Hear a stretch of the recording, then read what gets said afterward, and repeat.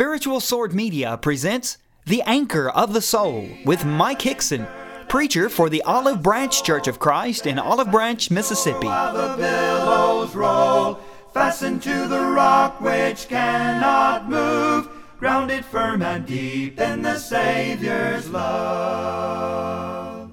And now, Mike Hickson.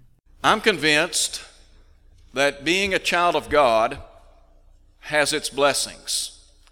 As a matter of fact, it is a tremendous privilege to be a Christian. And there are a lot of intrinsic blessings associated with being a child of God, of being a member of the body of Christ. But to know that if I serve the Lord and live for Him, that I have a reward that awaits me, that is indeed incentive enough. Some years ago, there was a credit card company that advertised quite frequently on television, and they would oftentimes express the phrase, membership has its privileges. Well, from the vantage point of being a child of God, membership has its privileges. It's a tremendous privilege to be a Christian. As we look at our text today, I want us to look at verses 23 through 30, as I said a moment ago. I want to begin by talking about the risk of riches, and then we're going to talk about the reality of a reward. As we think about the risk of riches, of course, we're talking primarily about the danger, the inherent danger of riches. And I guess maybe I ought to preface this by saying there's nothing wrong with being rich. There were many rich people spoken of in Scripture. Abraham, for example, was a very wealthy man. And the Bible tells us that he was the friend of God. Well, as we look at our text, we have what I would call the would-be disciple.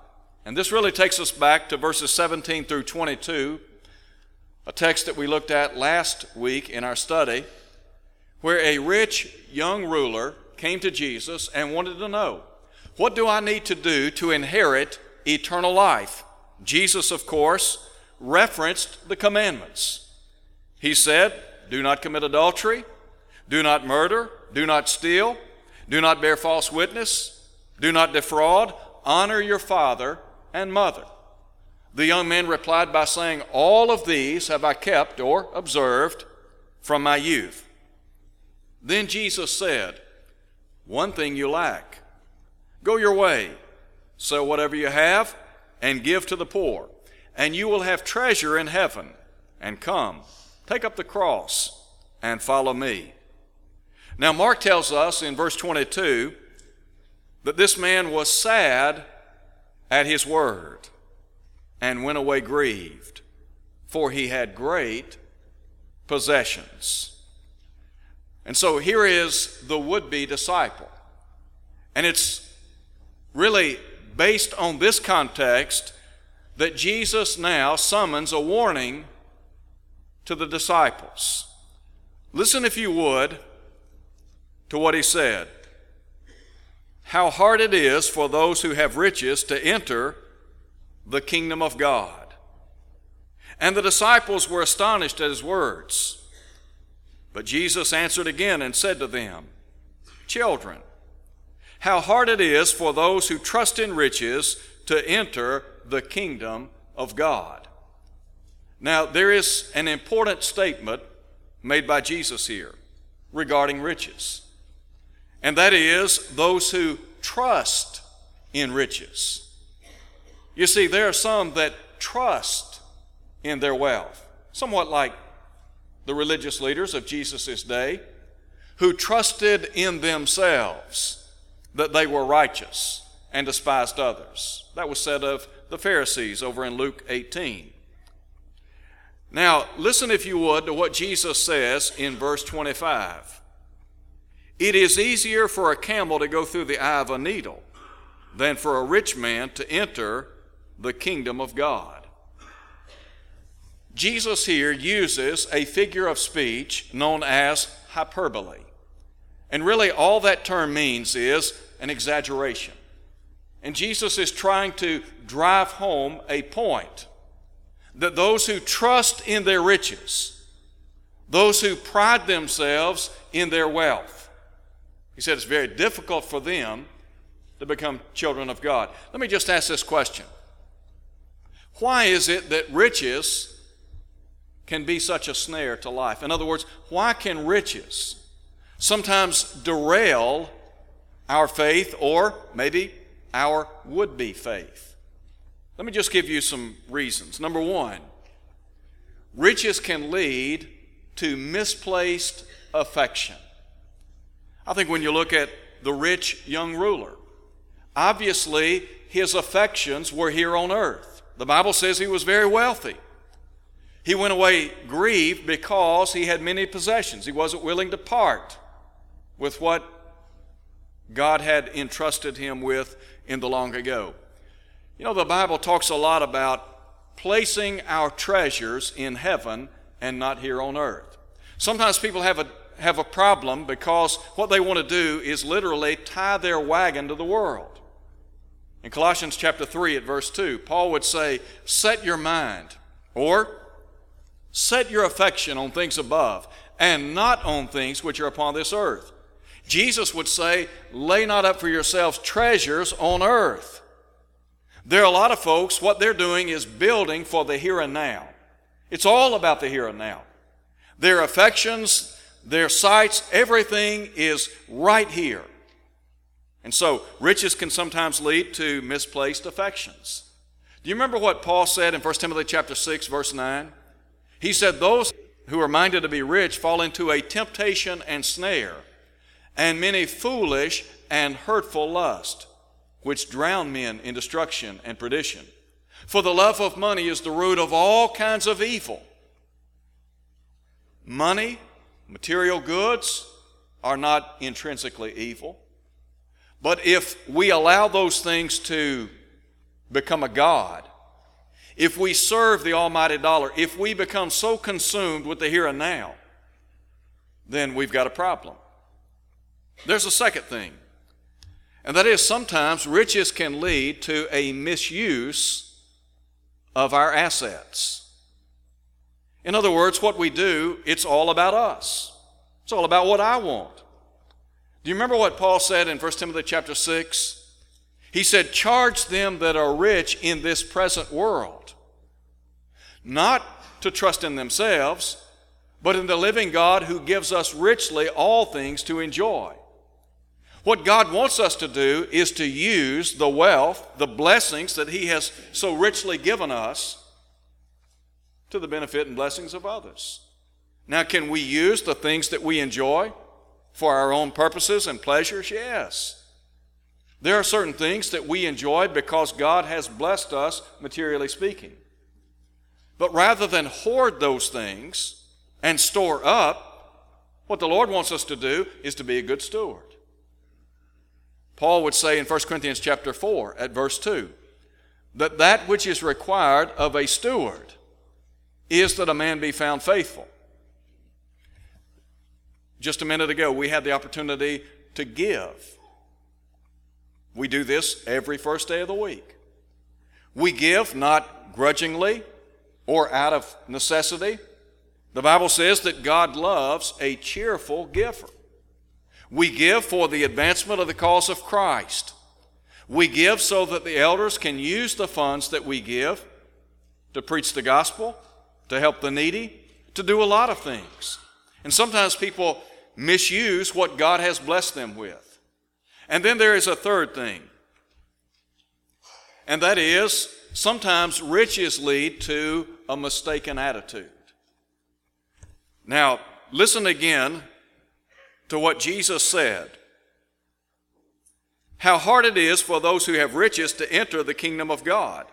In verse 22, children, how hard it is for those who trust in riches to enter the kingdom of God. There are some things that riches, wealth, or money just can't do.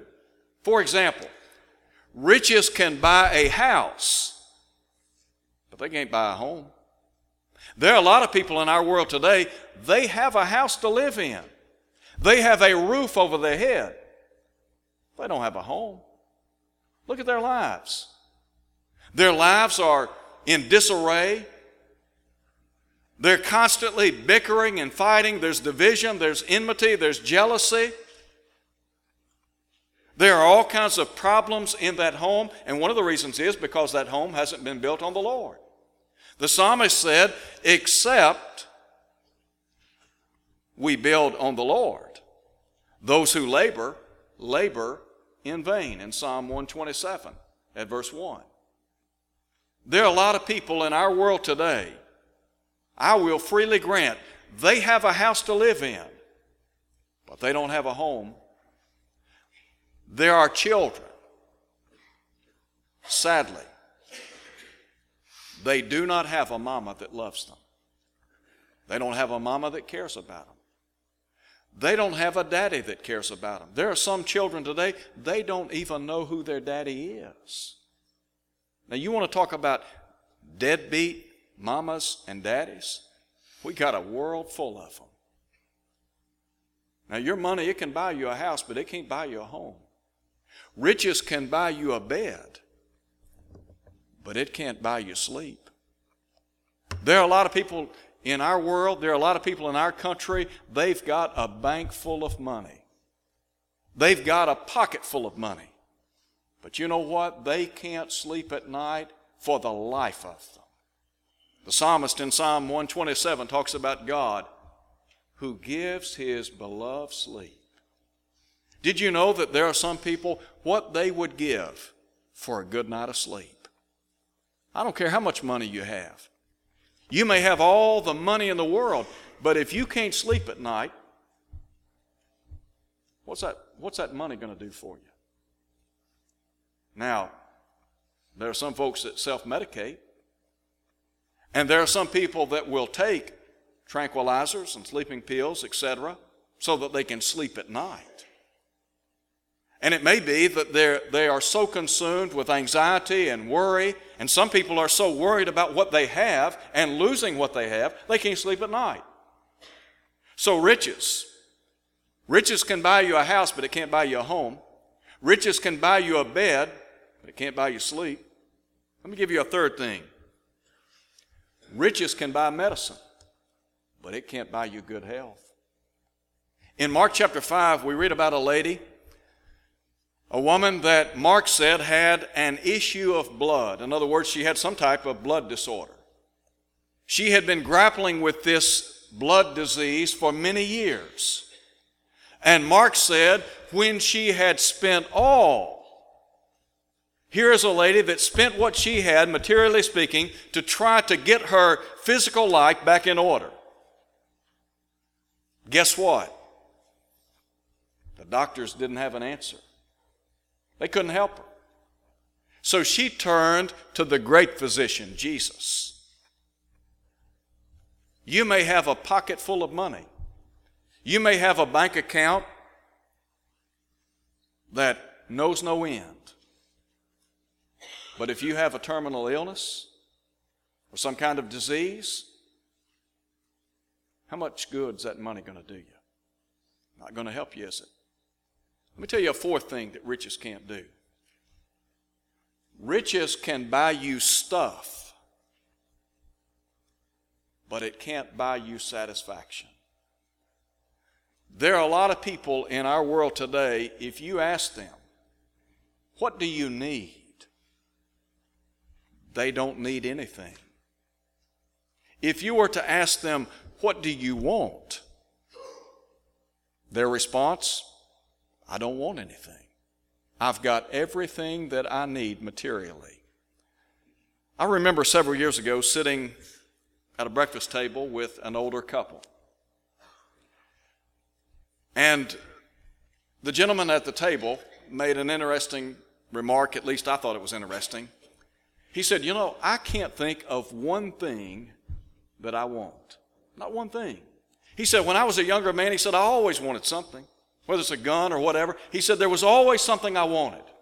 He said, but I'm at a point in time in my life where I've got everything I want. I just don't need anything, don't want anything. Well, there are a lot of folks, if you were to go to their home, their barns are full, so to speak. They've got everything. but they don't have anything. They have a lot of stuff, but they don't have any satisfaction. What do you mean? I mean, they've got a lot materially. They've got it all. But ask them, are you really happy? Are you really content? Are you really satisfied with your life? Their answer is a resounding no. Go back and read the book of Ecclesiastes. Look at Solomon. Let me ask you this. What did Solomon lack in his life? He had wisdom. He had power. He had prestige. He had money. This guy had everything. But there was something missing, wasn't there? Solomon literally placed life under a microscope. He went into what we would call a laboratory and began to run his test. His conclusion was the summation of life. It's not stuff, it's not things, it's not money, it's not material possessions, it's not power, it's not prestige. It's fear God and keep His commandments. For this is the whole, this is man's all. That's what life is about. And there are a lot of folks that miss that. Now, let me call your attention to the disciples' disturbance over riches, over what Jesus had to say about riches. Look at verse 26. The Bible says, and they were astonished beyond measure. In other words, it blew their minds. You see, there are a lot of people that equate riches to God's favors. There are a lot of people in our world today, they have the idea that if you do everything right, God will lavish upon you a lot of blessings, a lot of riches, etc. If you don't do what you need to be doing, if you don't do what's right, then the opposite will occur. In Psalm 73, the psalmist faced a dilemma in life. He couldn't understand why the godly seemed to have it so tough in life and the wicked seemed to have everything they wanted. Well, these men, they couldn't understand what Jesus was saying here. They were astonished beyond measure. And so they asked the question, who then can be saved? And Jesus said, with men it is impossible, but not with God. For with God all things are possible. I think one of the things that Jesus was saying here is that in terms of riches cannot buy your salvation. You can't buy it. It's not up for sale. Furthermore, it takes the truth of God. It takes people delving into the Word of God and realizing, hey, this is what life's all about. Coming to an understanding that faith is imperative, that I've got to live a life of faith, that I've got to live a life of submission to the will of God, that I've got to be willing to put my life under His authority. Sometimes from a human vantage point, we think about where people are in their lives. And sometimes we look at the lives of people and we say, how in the world could they ever be saved? Do not underestimate the power of God's Word. Through the Word of God, Jesus said, people can turn their lives around. That's what Paul said, Romans 1:16. I'm not ashamed of the gospel, for it is the power of God unto salvation. The Hebrew writer said that the Word of God is living and active and sharper than any two-edged sword. Now, I want us to think in the second place about the reality of a reward. As we look at verses 28 through 30, we have, first of all, an acknowledgement by Peter. Peter said, see, we have left all and followed you. I think really what Peter was saying in the long ago is, Lord, we have first and foremost forsaken all. And then secondly, we are following you. We're doing our dead level best to live for you. Now, underneath this, another question emerges. And that is, what's in it for us? I mean, Lord, we've walked away from everything. Go back and read the call of Peter and Andrew and James and John. They left all and immediately followed the Lord. We talk about following Jesus, forsaking all to follow Jesus. Have we forsaken all to follow Jesus? Was it not Jesus that said, if any man will come after me, let him deny himself, take up his cross, and follow me? Self-denial, a willingness to submit all to the Son of God, to live for Him on a daily basis.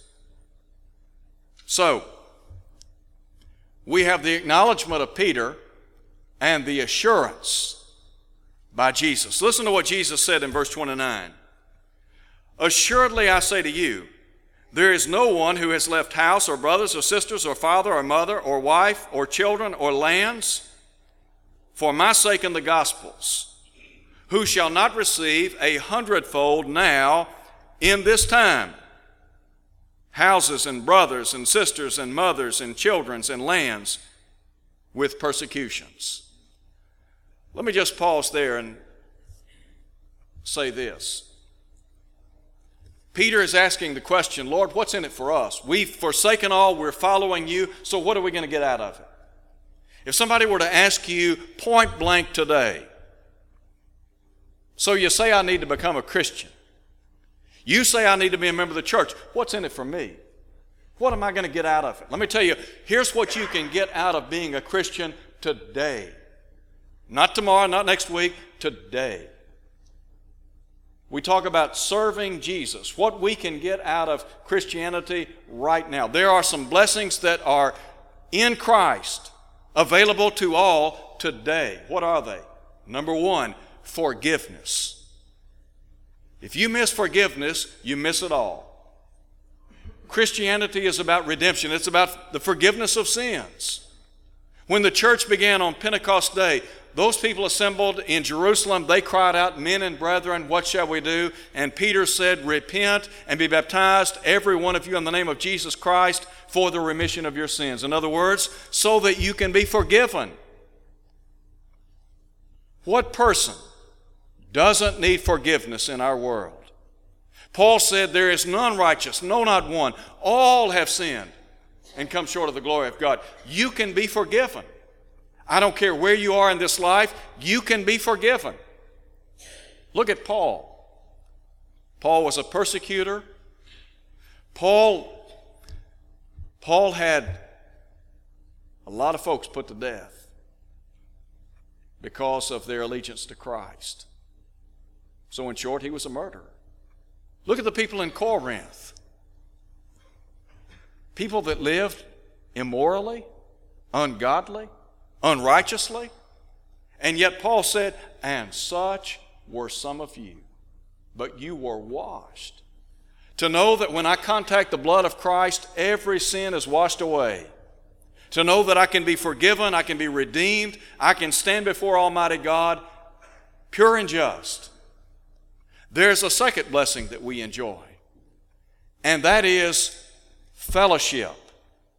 We enjoy fellowship with God and with one another.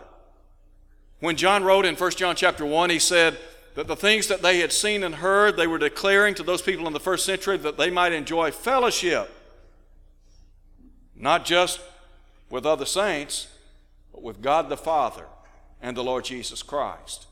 You can be in full fellowship with God's people. Jesus here talks about those who have left houses and brothers and sisters and father and mother and wife and children for the sake of the kingdom of God. Here are people that have walked away from their earthly family. But by becoming a Christian, we have a larger extended family, a spiritual family. We have brothers and sisters in Christ all around the world. We are a part of a larger community. We're a part of the family of God, which is a third blessing. To know that I am a part of the household of God, that I belong to the Lord, that I'm a part of the church. In Acts 2, verse 42, it was said of those people in the first century, they continued steadfastly in the apostles' doctrine and in fellowship. Some of those people in the first century may have been ostracized for their faith in the Lord, and yet they enjoyed a broader fellowship, a larger family. And so, those are some of the things that we enjoy as Christians. And then there's another blessing, and that is in God, in Christ, we have a fortress. When you think about a fort, what comes to mind? I think about being sheltered from the enemy. The psalmist in Psalm 18 said in the long ago, I will love you, O Lord, my strength. And then he said about God, he said, you are my rock, my fortress, my deliverer, my God, in whom I will trust. God is a fortress. Peter said, casting all your care on him, for he cares for you. Listen, you've been made in the image and likeness of God. You belong to the King. Do you not think he cares about you? God cares for you. And then there is what I would call the fullness of life. The psalmist in Psalm 36 at verse 8 talks about how God will bless us abundantly in the treasures of his house. In other words, we'll enjoy satisfaction as his people. I said a moment ago, you may have everything this world has to offer, but that doesn't necessarily mean you're going to be happy. Doesn't mean you're going to be content. Doesn't mean you're going to have this satisfied, contented feeling. Paul said, I've learned in whatever state I'm in to be content. Where was Paul's contentment? It was in Christ. Now, those are just some of the blessings we enjoy now. Right now. But what about the blessings of having followed Jesus? In other words, when it's all said and done, when life comes to a crashing end, what's in it for me? Listen to what Jesus said. And in the age to come, eternal life. If you miss that, you miss everything. Why is it we live for the Lord? Why is it we live day in and day out for Jesus? Why do we suffer persecutions and heartaches and trials and tribulations? Why are we willing to go the extra mile? Because we understand. At the end of the road, there's something far better than this world has to offer. Jesus asked a question many years ago. What shall it profit a man if he shall gain the whole world and lose his own soul? What shall a man give in exchange for his soul? Let me ask you this. If you have everything this world has to offer, look at that rich young ruler. He had it all. He had it all, but he had nothing.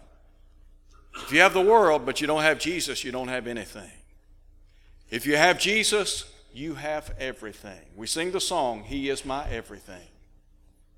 I want to encourage you, if you're here today, you're not a Christian, I want to plead with you. We are right here at the end of the year. If you want to start the new year off right, why not start it off with the Lord Jesus Christ? You see, there are some folks, I'm not saying this to be overly dramatic, but there are some folks, you and I know it well, they'll never live to see 2013. We have no idea what a day will bring forth. If you're here today and you're not a Christian, let me tell you, today is the day of salvation. That's what Paul said. Not tomorrow, not next week, not next year, today. Have you been baptized into Christ? If you haven't been baptized into Christ for the remission of your sins, today is that day. Don't leave here thinking you've got another day. Maybe you do. Maybe you don't. Thank you for listening to the Anchor of the Soul. Your speaker has been Mike Hickson, preacher for the Olive Branch Church of Christ, located at 9100 East Sandage Road in Olive Branch, Mississippi. To hear this lesson again and to see video archives, go to olivebranchchurchofchrist.org. Tune in next Sunday for more of the Anchor of the Soul. Fasten to the rock which cannot move. grounded firm and deep in the Savior's love.